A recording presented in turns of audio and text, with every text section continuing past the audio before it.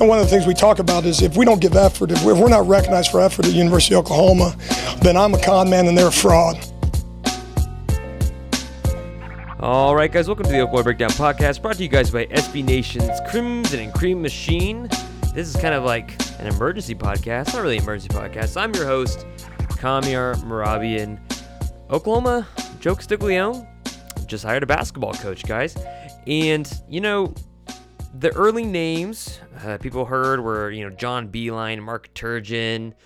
There's a couple Grant McCasland from the University of North Texas, and names that are still being talked about, actually. Quannas White, Hollis Price, Kellen Sampson as assistants, maybe. Hollis Price isn't an assistant coach. I think he's the player development coach over there at Houston. And Oklahoma, Joe Castiglione, the rumblings started to really billow a lot of smoke last night that Porter Moser from Loyola Chicago University, a private school in Chicago, is now going to be the head coach at the University of Oklahoma, and a really, really, really nice hire for Joe Castiglione. I mean, this guy took a small school, made the Final Four, I believe, in 2018, and, they were a sweetheart, this wonderful story, a Cinderella. And then this season, last season there wasn't a tournament, of course. And in this season, they get to the Sweet 16 and get so close to the Elite Eight as an 11 seed, despite being ranked the number 17th team in the country. And so I think it's a big-time hire. I think it's a hire that Oklahoma fans should really get behind. And, it seems like Joe Castiglione, and we're going to see this with the assistants that he does hire, that Moser wants on his team, then the assistants Oklahoma goes after. Going to really see what they feel about the basketball team, because from what I was told, I stayed up pretty late. I got a lot of text messages about, hey, if Moser's not in Norman, Oklahoma by Monday, they'd be surprised. Oklahoma still wants one of the three assistants, Hollis Price, Quannas White, Kellen Sampson from Houston. Those are some of the things I got, and the view was that after Jeff Capel left Oklahoma, Lon Kruger would be there to instill this kind of normalcy back to, making the tournament regularly, never being at the top. Of course, that Buddy Hield took Oklahoma to the top for that year and a half, and but just really cleaning up the program, getting it ready to really invest in for Oklahoma. Oklahoma's historically had a strong basketball program as well. Billy Tubbs, Kelvin Sampson, they made Final Fours, went to the national title game under Tubbs against Kansas, didn't pull through. But Oklahoma's historically had a good men's basketball team. And so after Kelvin Sampson, all the recruiting violations and yada yada, that's before like iPhones, right? The Capel era comes in and really wrecks Oklahoma after Blake Griffin's exit, and then Lon Kruger takes it over and really just reconditions the program, puts you right back to where Oklahoma needs to be, getting in the tournament every year. And now Porter Moser is leaving Loyola Chicago for the University of Oklahoma, and a lot of people are thinking, okay, yeah, he made the tournament, made the Final Four in a small school, made the Sweet 16 this past year. Why is he a big deal? Who is he? Besides that. He's had stops at several other schools. One of the big-time things is he was mentored by Rick Majerus at St. Louis University early on in his career. And Rick Majerus, if you guys don't know, he's a Hall of Fame college basketball inductee. He made his name at Utah early in his years, I believe in the 80s, if I'm correct, in Utah, making the Final Four there. But one of the big things that you're getting in Porter Moser is, and of course, you say this for a lot of teams, is culture. That's the things that most coaches in his league will tell you about is culture, the big thing that he brings to the program. It's interesting because Capel had no culture. Kelvin Sampson, he had this culture of accountability, and of course Sampson's not a hothead, but he was an incredibly intense coach in practice, in person, really, from the stories I've been told. In Lon Kruger, we all viewed him as a nice guy. I think everybody liked Lon Kruger. He's just a nice guy. Always was really nice to the refs. Really never said cuss words. He did occasionally. But I never really thought Oklahoma basketball had a culture. I mean, Oklahoma football has a culture. You can, even if you're an Oklahoma City Thunder fan, you can see Oklahoma City Thunder, they have a culture. And it seems like OU basketball has been lacking a culture, and that's what Porter Moser is going to bring to the University of Oklahoma. He's big on it, and he, at Loyola Chicago, he has this massive wall, and he says at the top, it says culture, of course, and he has a bunch of sayings, but it's not just like, we respect ourselves, sayings like that. It's legitimate quotes he'll say on the court, talking about importance of communication on defense and keeping your hands high on defense and playing fast and transition, etc. And so those are a big thing. And so what kind of play style are you expecting to see with Porter Moser at the University of Oklahoma? Well, one big thing about his teams are conditioning. Conditioning is a big emphasis for Porter Moser and his programs because they needed to know that they were going to definitely beat the hell out of the other teams in the second half of every game. So the first half, they're just as competitive with the other team, but it was important to him that the other team knew that Porter Moser's teams were more conditioned than their opponents. One of the big things you're going to notice about Loyola Chicago is that they had the number one defense in college basketball this past year. That was how they were winning games defensively. We look at their Final Four team in 2018. Per possession on offense, they averaged 1.1 points. And, of course, on defense, 0.95 points per possession. So that's a margin of 0.16. That's a winning margin. That's a good margin. This past season, when they were number one in the nation on team defense, they are 1.12 points per possession on offense, but 0.85 on defense, making up a quarter margin, and that put them number one in the country. Second was Alabama, third is Tennessee, fourth is Baylor, and five is Memphis. So they are playing some serious defense, and here's what they kind of do. Porter Moser's teams focus on long possessions. They make sure they get the other team to pass the ball several times.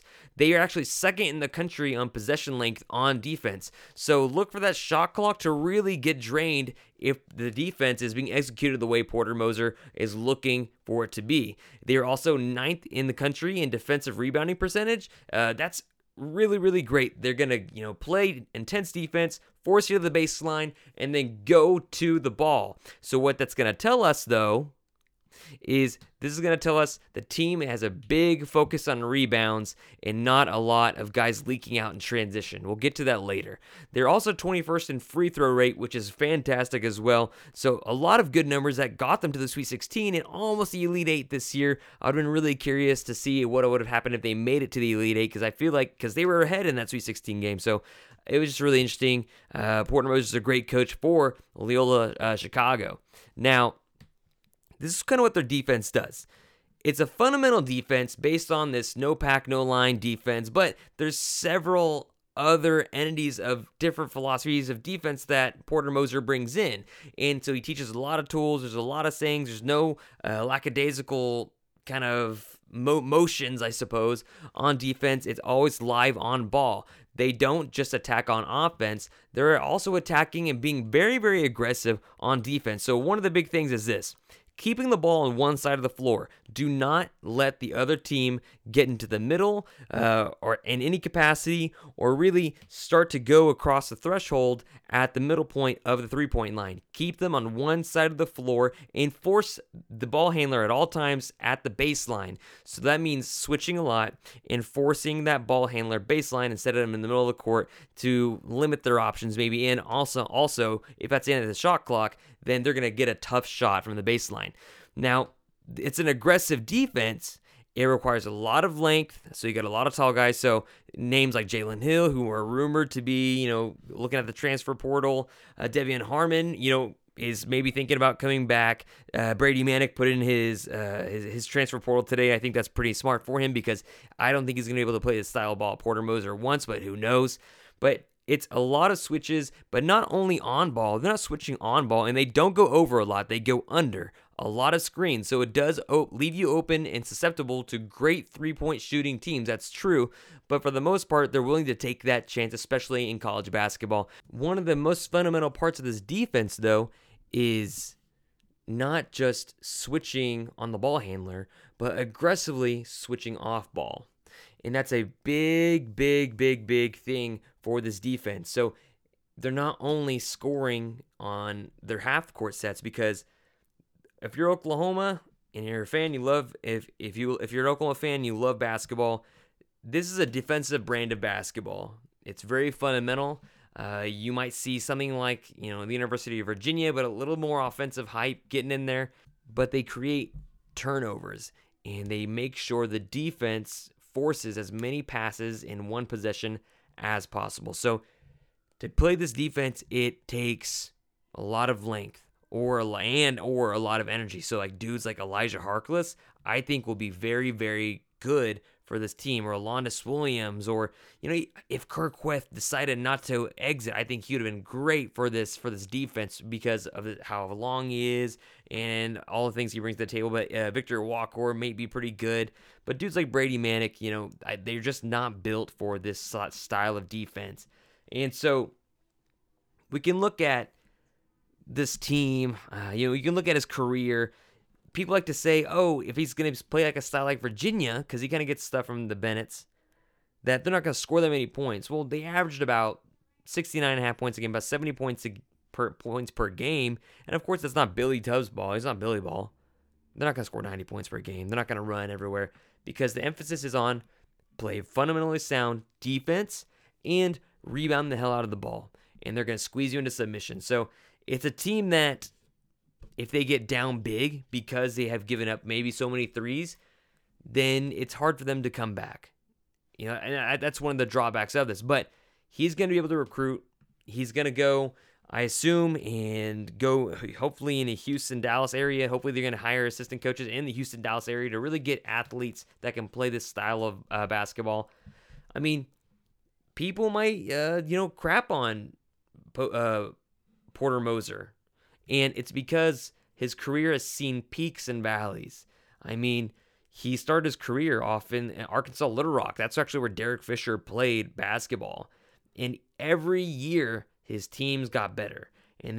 But he moves on from Arkansas Little Rock, and he goes to Illinois State and ends up actually getting fired. He goes 10-19 his first year, 17-13 the next year. You think you're really seeing some turn, and then the next season they only win 9 games. And the next season they finish barely under 500.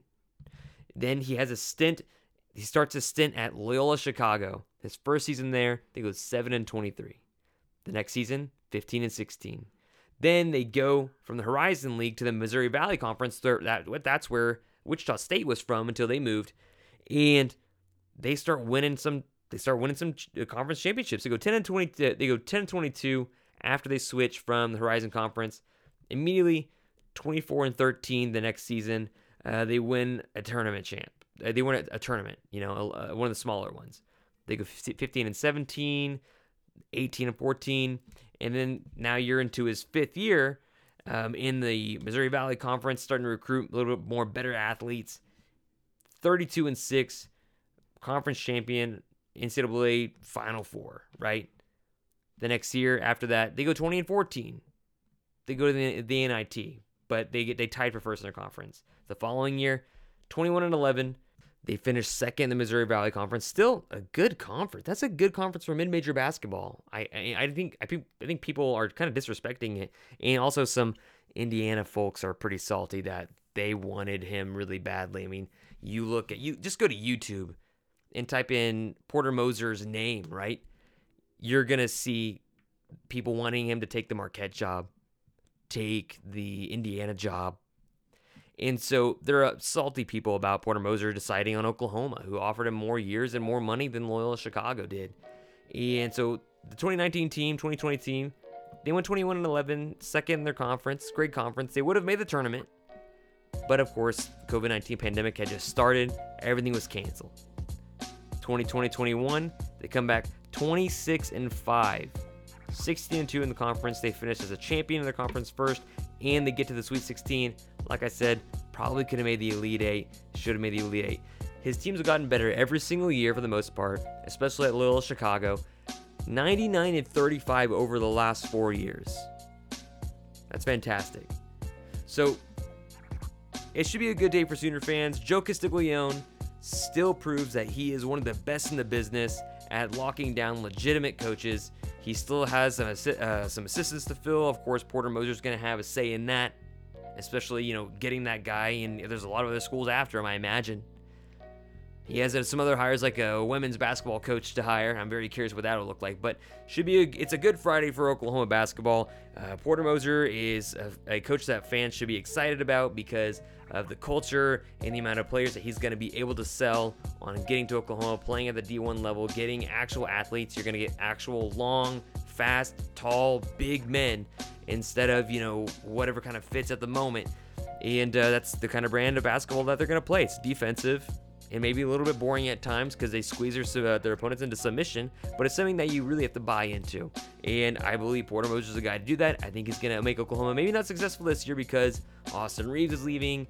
De'Vion Harmon is supposed to be leaving, but he can always come back. Brady Manek is leaving. But I'm very curious to see what transfers Oklahoma gets in, what Oklahoma looks like next year. And, of course, as they'll transform over the next couple years under Porter Moser, I think Oklahoma will have maybe a legit team in the conference that, instead of backsliding at the end of the year, gets better as the year goes on.